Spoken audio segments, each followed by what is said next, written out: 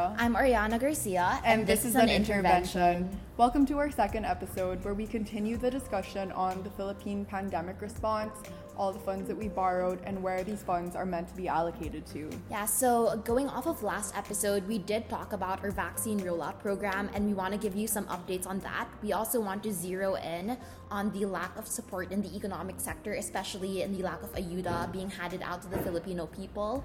We also want to talk about some moral and ethical dilemmas that have become very pervasive throughout the course of the pandemic. And lastly, we'll end with a rundown of possible strategies that the government can adopt to combat the pandemic.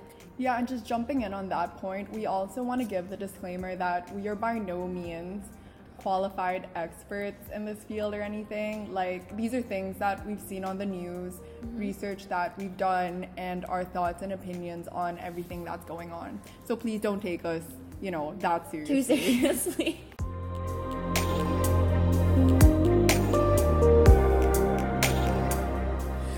We also want to give a disclaimer that when we go to the section on moral and ethical dilemmas, we will be talking about some very sensitive and serious content surrounding police brutality and the over-policing of ordinary citizens. And this is very sensitive, and we recognize that some individuals may not be as comfortable listening to it, so we just wanted to give a disclaimer, and we'll also link some resources in our caption, and if you want to talk, our DMs are always open. Yeah, and we're like, oh, we're not single too. I'm single. I'm happy.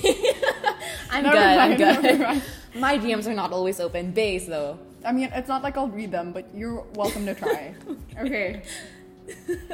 Do you want to start us off with a vaccine rollout update? Yeah, so our vaccination rollout program has actually been progressing really well. But when I say really well, keep in mind that this is in the Philippine context. Yeah, I was going to say really well for the Philippines, but not like really well in general. But you know what? Still pretty well. So as of June 6th, we have around 9 million vaccines that have been delivered to the country. This is compared to the 4 million batches that were delivered in April. So that's the number we gave in our last episode. And vaccines that have now been delivered include Sinovac, AstraZeneca, which was reintroduced, Pfizer, and Sputnik V. And as of June 6th, we now have around almost 6 million doses administered. So when you think of... Yay! You know what, yeah. The bar is in hell. Like, this is literally the bare minimum that the government should have been doing, but we're proud of them. Yeah, but when you look at it statistics-wise, when in our last episode we said that around 0.42% of our population has been inoculated. So the figure now has increased by 1%. 1%. Another round of applause. I say applause. Okay, so the problem with this, though, is that the government aims to vaccinate around 70% of the population by the end of 2021. So if you think about this, it's an average of around 350,000 to 500,000 jabs a day in order to reach this goal. But as of June 6th, the 7-day average of vaccinated individuals is just at around 100,000. So again, we've been pretty slow, but Bay, you did tell me that you think because of the steady improvement, we may be able to vaccinate more individuals soon. Well, fingies, crossies, and everything. But they did say that 40 million doses are meant to be arriving between the months of June to August. And Galvez, who's the country's vaccine czar. I hate that name. Like, who? It's just a very, kingly. Yeah. No, look. Who do you think you are, right? No one called him that. He called himself that. Like, it's self-proclaimed. Do you think when he goes out, he makes a reservation? He's like, yeah, the vaccine czar is on the way. You better give us the best table in the house, bro. The czar is in the house. Okay, anyways, sorry. So Galvez also did not say, however, how many COVID-19 shots would be arriving in July, but he did say that the Philippines could be vaccinating 400,000 to 500,000 people daily by next month. And by August, authorities could be administering about 740,000 doses per day in August, which, I think is pretty good, right? Yeah, but I think, again, we have to be pretty realistic. They set these really high standards and always give these huge numbers to, quote, boost morale, but they never really follow through. So, I mean, just a warning, it may not, be without true. Support for the medical sector, too. Yeah, but again, given that, around 40 million doses are to arrive in the next coming months, when you think about it, it's not just one kind of vaccine, though. As we said, we have a lot more options now. So Sinopharm has been approved by the FDA. Sinovac was approved by the World Health Organization, and Pfizer has now been approved for usage for 12 to 15-year-olds. So we can now inoculate more individuals in more age groups that we weren't vaccinating before. Yeah, and this could be a game changer, right? For the educational sector especially, because I think this increases the possibility for face-to-face classes now that you have younger people given the option to actually take the vaccine and be a lot safer. Yeah, and when thinking about the fact that there are more options available as well for the kind of vaccine being administered, this can actually help with the problem of vaccine hesitancy that we have noticed has been arising or has been prevalent in the Philippines. So when we checked, around 1 million people did not show up for their second dose. And again, that's problematic because immunity doesn't kick in till after your second dose. Yeah, and like obviously now that we have a lot of options and that we have the security that these options are actually safe and the effectivity is really more like scientific. Well, yeah, you have backing from the WHO, from the FDA. You know, we really encourage people to just take whatever vaccine that they have available and not really be particularly picky about it, especially since they don't really tell you what vaccine you're going to be getting anyways. But like rest assured, you know, like this is science and this has been, you know, a lot of individuals have been working hard to make sure that it's safe. So I think you should just get it. And I think like right now, especially because the COVID epicenter is shifting, we really recommend getting that vaccine. Yeah, so basically just giving you a rundown on what's happening. The COVID epicenter has been shifting from Luzon to Visayas and Mindanao. So yes, we are getting more vaccines, but at the same time, we don't necessarily know how much is going to be allocated to Luzon and thus to NCR Plus, and how many are going to be sent to areas in Visayas and Mindanao, specifically to Cebu and Davao City, where I think the outbreaks have been really, really bad. Yeah, but I think in general, lots of provinces in these regions have been going on lockdown, especially because so many people have been traveling domestically without having been vaccinated. I think the government's economic plan, especially in the past months, has been to encourage people to travel domestically in order to boost the economy. I mean, it's kind of ridiculous that this is their economic plan, you know, to encourage people to keep traveling without getting the vaccine. So we'd say just like try to get vaccinated before you even consider traveling, because there are really, really dire repercussions for people in these areas. Like the vaccine did not spread until people started traveling, so just be more responsible. The good thing is that they are now starting to prioritize economic frontliners for vaccinations. And I think this is probably the safest and the most feasible way to boost the economy. So, you know, get vaccinated and get back to work. Yeah, but as you mentioned, so that's their economic plan, right? To encourage people to travel domestically. But it doesn't target the main problem here, which is that there is a huge lack of support in our economic sector, especially in the lack of ayuda being handed out to Filipino people. So babe, you want to give us like a rundown or like a general breakdown of this ayuda? Yeah, so basically in February of this year, the Philippine Government News Agency says that the government has so far committed 595.6 billion pesos in fiscal packages towards vulnerable individuals and groups. And this includes cash support programs for low-income households, tax deductions, and wage subsidies. So we're going to break this down, focusing on the cash support aspect of this, and we're going to tackle why we have problems with the amount and why we think the cash support is lacking. Okay, so in 2020, the government mandated an emergency subsidy program, and it's Bayanihan to Heal as one act. So under the act, 18 million low-income households were entitled to 5,000 to 8,000 pesos a month. However, this did depend on the prevailing minimum wage in that area, and the support was only made available for 2 months. 2 months, okay? Namely, April and May of 2020. And the government had around 2 billion pesos to spend on this, and it was the bulk of the pandemic response budget at the time, so not too bad, right? Yeah, but my problem with that isn't only that it's for 2 months, when the pandemic is clearly not just, 2 months, but it's also that I think the measure for it, and like the poverty measure and the poverty line in general, is very arbitrary, right? You could be a peso above that line and suddenly you're not considered to receive a certain amount, right? So I think that's why it's so problematic, because it doesn't take into account how these families live and how many people are in this family and like what they need. So that's my problem with it. And I think, in addition to that, yes, it is a lot of money and it is being allocated towards the most vulnerable sectors of our society, but there are a lot of problems with the way that the funds were dispersed, so it did take months for aid to be distributed, and a lot of people online actually reported not even receiving any money at all. Yeah, so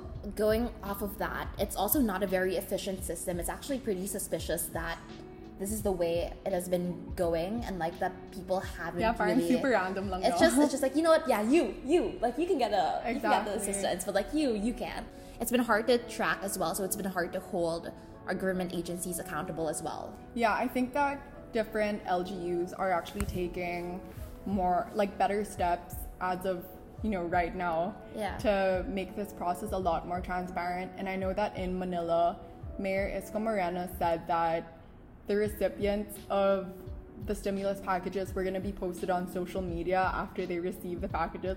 But then again, it's like, it's not a great solution, Like, yes, it's a step in the right direction, but you're going to post them on social media. So as of 2021, they're kind of doing the same thing. Only 80% of low-income Filipinos were given supplementary aid, and these recipients were to be determined by LGUs, and only a total of 22.9 billion in leftover funds from the Bayanihan to Recover as One Act will be used to fund the supplemental program. I've got problems with this because basically the 4.5 trillion peso budget for 2021 did not have an allocation for the unconditional cash grant. And the government was kind of operating under the premise that the economy would somehow magically recover by itself, I guess. And so the government didn't actually anticipate that such grants would be needed this year. Like, what do you mean did not anticipate? Like, did they just think that, like, once we hit 2021, we were like, Happy New Year, like, COVID's done. And that just goes back to the fact, right? They're not making any long-term solutions, like, to the pandemic and to actually lifting people out of poverty during a pandemic. Like, there's just no long-term solution for that. Yeah, and unlike in 2020, eligible Filipinos for supplementary aid would actually only get about 1,000 pesos worth of cash or goods each, while families could receive a maximum of 4,000 pesos. Yeah, the problem with that, again, is they look at it as every family has the same needs and is going through the exact same thing. It doesn't take into account that like two families could be experiencing entirely different things right now. And also the fact that like families could exceed 4 people. Like especially in the Philippines, we have such big families here. Yeah, and so think about it. One family could be needing more than that 4,000 pesos because a family member got COVID, maybe, or they have a disabled child. So again, it doesn't take into account the fact that someone might need more than that 4,000 pesos. Exactly, especially if it's given in goods. They just kind of give like 2 cans of sardines and like hand sanitizer, right? Yeah. And looking at circulated images online of ayuda packages, this kind of makes me question whether the contents are actually worth 1,000 to 4,000 because they are super, super minimal. I agree, yeah. And Bae, you mentioned that this is a one-time assistance, right? Yeah, so Abisado, who's the Secretary of Budget and Management in the Philippines. Yo, we're going from minister to czar. Like, what's it? Sorry, we're just so foreign now. I got really thrown off because we have a czar. Okay. Yeah, okay, so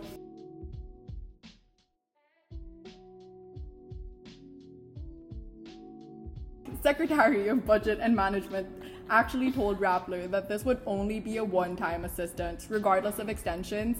The government doesn't actually plan on providing more help, which is, again, no long-term plan in place. They just kind of assume that things are going to be great, people are going to survive, and the government doesn't actually have to step in. Placing this in the context that there is a lack of support in the medical sector as well. How do they expect things to get better? Exactly. Like, I get that we're working with a limited budget, but as we discussed in the previous episode, so much of the money borrowed hasn't actually been reflected in the support of the medical sector or in this sector, and it just kind of makes you question, like, where are the funds? I agree. And it's not just the lack of ayuda for families in general, it's also the lack of aid for workers. So unemployment hit an all-time high in April 2020 of around 17%. So this figure has actually been steadily dropping. And the last recorded figure was at 7.1% in March of this year. But that was before, our ECQ was imposed in March. About 9.82 million reported being laid off temporarily or permanently over the course of the pandemic, although the government says that 11.5 million jobs have been generated as of March 2021. And it kind of seems to me that they're relying on the statistics without really questioning things and looking closely into it. Yeah, like, I agree. a lot of people have been getting jobs, yes, but you've got to question the quality and the stability of the jobs that people have been forced to take. National statistician Dennis Mappa noted that a lot more young people, so people from the ages of 15 to 24, and a lot more of the elderly, 65 and above, have been looking for jobs, and thus you've got to account for, new entrants to the workforce. Yeah, but the thing with that is you have a lot of people who are employed but they're underemployed, and there's a lot of mismatch in terms of the skill level and the jobs that they're working at and the salaries that they do get from those jobs. So MAPA also reported that there were more people classified under elementary occupations, or those who sell goods in the street and public spaces, as well as those who are in janitorial services. And there are a lot fewer professionals and managerial positions that are actually made available now. So, obviously people aren't making the same amount of money. And so they really do need that aid, right? So the government needs to look closer at their numbers. The Department of Labor and Employment is reviving its COVID-19 Adjustment Measures Program, which will give displaced workers, again, a one-time financial handout of 5,000 pesos. Again, problematic for so many reasons. Yeah, it's not even like the minimum wage. You're not giving people jobs. You're just not going to give them money as well. Yeah, I definitely agree. So that is kind of our take on the lack of economic support and the lack of ayuda. Now we're going to segue into a very serious discussion of some moral and ethical dilemmas that have become very prevalent and rampant throughout the pandemic. So this content might not be appropriate for children aged 13 and below. Not that we know anyone 13 and below, because we're not pedophiles. But if you got siblings. So yeah, we'll talk about the double standards that have become very apparent. So one instance of this double standard was during the Mañanita. So Sinas shot into infamy when he and several other police officials broke quarantine rules on social distancing and mass gatherings in May 2020 during his 55th birthday party. Okay, side note, it's not even an important birthday. It's 55, And it's 55. If you're gonna break the rules, at least do it for something momentous. But actually don't break the rules at all. Nope. So a lot of news outlets did report on this because so many individuals were angry about this, because photos of the early morning event showed a crowd beyond what was allowed during a pandemic, right? And this was at the peak of the pandemic, right? So Sinas and 18 other officials are currently facing criminal and administrative complaints over the Mañanita, but again, no updates on that. Don't think we'll have any updates soon. Yeah, and also, PC Deobald Sinas just retired, didn't he? So it's now that he's out of the public eye, I think it's a lot harder for us to actually put a lot of pressure on the government to hold these people accountable for their actions, and that's just I agree. Annoying. So this event happened amid a high number of incidents of police brutality against ordinary citizens who allegedly violated community quarantine rules, from not wearing masks to even just going out of their house to find work or to put food on their table. And it's just kind of really disgusting to me that, people are trying to support themselves in a time where the government isn't really giving them the financial support they need. And the response of the Philippine Police Service is to just take really, really extreme measures against them, basically humiliating and giving these people really abusive punishments. Hundreds have been arrested daily for violating protocols, as you mentioned, and it's just, first of all, kind of illogical to me, because you're gonna detain hundreds of people in tiny and poorly ventilated spaces for not social distancing. No, and we've seen that a lot of COVID hotspots are actually these jails, because again, there's no ventilation, it's overcrowded, so it doesn't make sense. Make it make sense. In addition to that, videos have actually surfaced of people being made to dance or undress as punishment, as well as them being beaten or doing copious amount of exercises, being locked in dog cages. So this has led to the deaths of several Filipinos, and a lot have been reported by the media outlets, but think of how many weren't reported as well. Yeah, exactly. There are so many cases of those who are forced to do about 300 squats as a violation for buying water outside, and then they died the same day because of overexhaustion, right? Yeah. It's just so dehumanizing. It's not really, there's not much that we can say because it's such a heavy topic and it's really difficult to put how you feel about this into words. It's very tragic and inhumane, and I feel like even just talking about it doesn't give it justice because we can't hold the people who commit these acts like accountable for it. Exactly. And in April they were actually meant to be barred from doing this, but as recently as last month, Duterte has been urging cops to use quote-unquote reasonable force and arrest violators. And moreover, like Roca said recently that he wants to implement a law to enable harsher penalties for quarantine violators. Exactly. I mean, you can just see that the treatment of the wealthy and those in positions of power and those not belonging to that group are on drastically opposite ends of the spectrum. I agree. Like very disparate treatment between the rich and the elite and those who can get away with it versus the poor who can't. So you see a lot of politicians getting away scot-free and they violate rules explicitly, and there's so much proof, and yet there's no punishment for that. Exactly, and it's so frustrating because obviously a lot of the people who have been in news, and I know that we only mentioned CNAS, but think about, Roca, who was out swimming with dolphins and actually got COVID and passed it on to his team. You have, was it Pimentel, who went to the hospital to see the birth of his son while he had COVID as well, right? It's just, you can tell that these people are planning to run for office next year, and these are, these actions are contrasted by the serious human rights violations, and this just honestly makes me so sick. And another thing that makes me so frustrated is that they wouldn't have to leave their house, right? Or they wouldn't have to go out if they had ayuda, if the government was actually trying to help them and provide for them during a time when it's been so difficult, when so many people have lost their jobs, when so many people have lost family members. Like, it's it makes me sick to my stomach. They're just targeting the most vulnerable people who literally can't afford to fight back and defend themselves. And I think that these behaviors just instill a sense of fear and distrust in a time where we should be providing, compassion and kindness and help to people that need it. And I think this really does discourage people from seeking help from government authorities.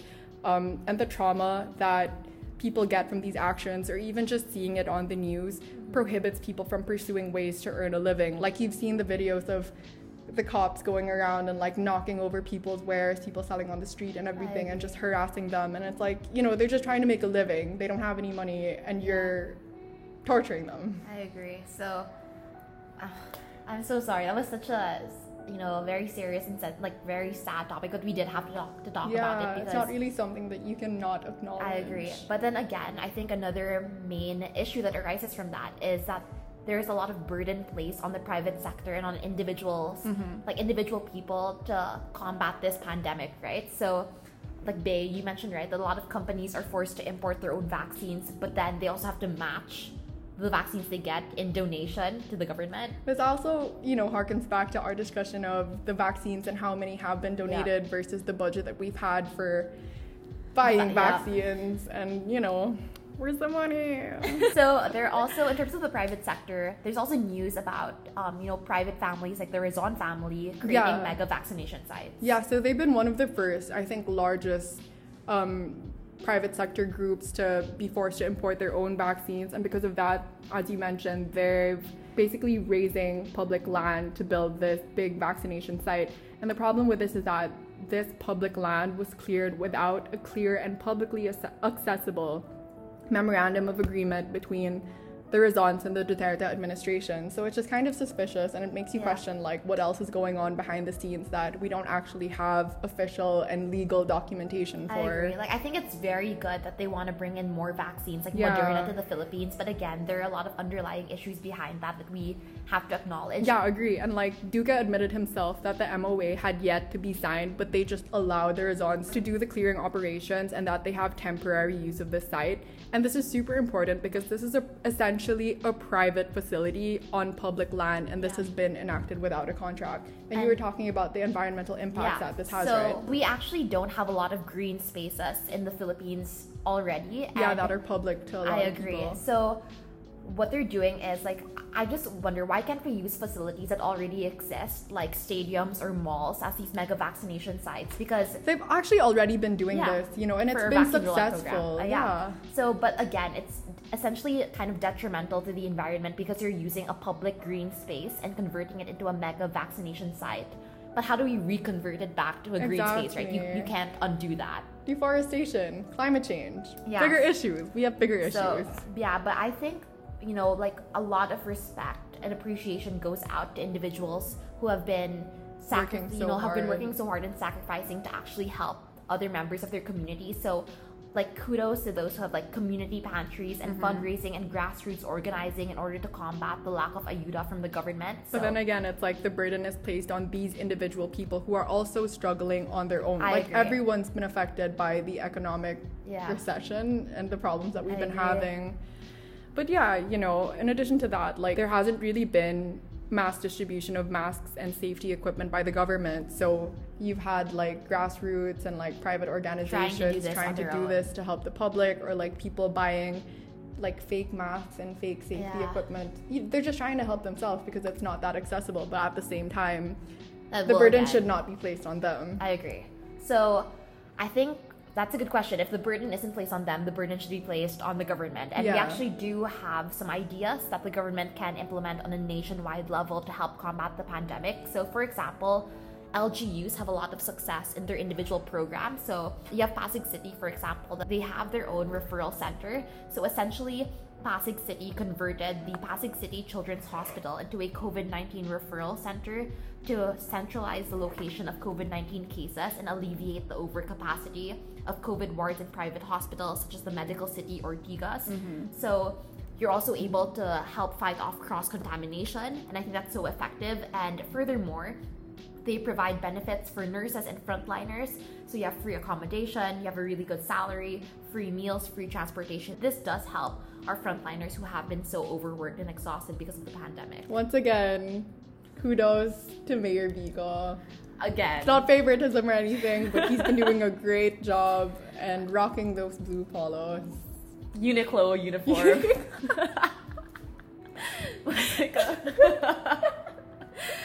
We love him. So Shout Out Bay has been working with the OVP, and you did mention a lot of projects that could be implemented on a national level. So they've been doing really, really well, and they've had a plethora of projects that are targeted to providing aid to people in different forms, so financial, medical, etc. But I'm just going to be naming the three, which in my opinion are the best ones. So first is the Bayanihan e-Consulta program, and this is a teleconsultation initiative that, as you mentioned with Pasig City Referral Center, it helps decongest hospitals and it gives aid to those who can't afford or access medical care in the NCR plus bubble. And this isn't limited to like COVID medical concerns. So if you got any medical concerns at all, they hook you up with specialists and everything. And I think that's so effective because a lot of people don't want to go to the hospital now because you could be very at risk. This is a great solution. I think it's wonderful. Exactly. And they've also got the swab cab, swab booth / mobile laboratory initiative, which I think is super brilliant because they actually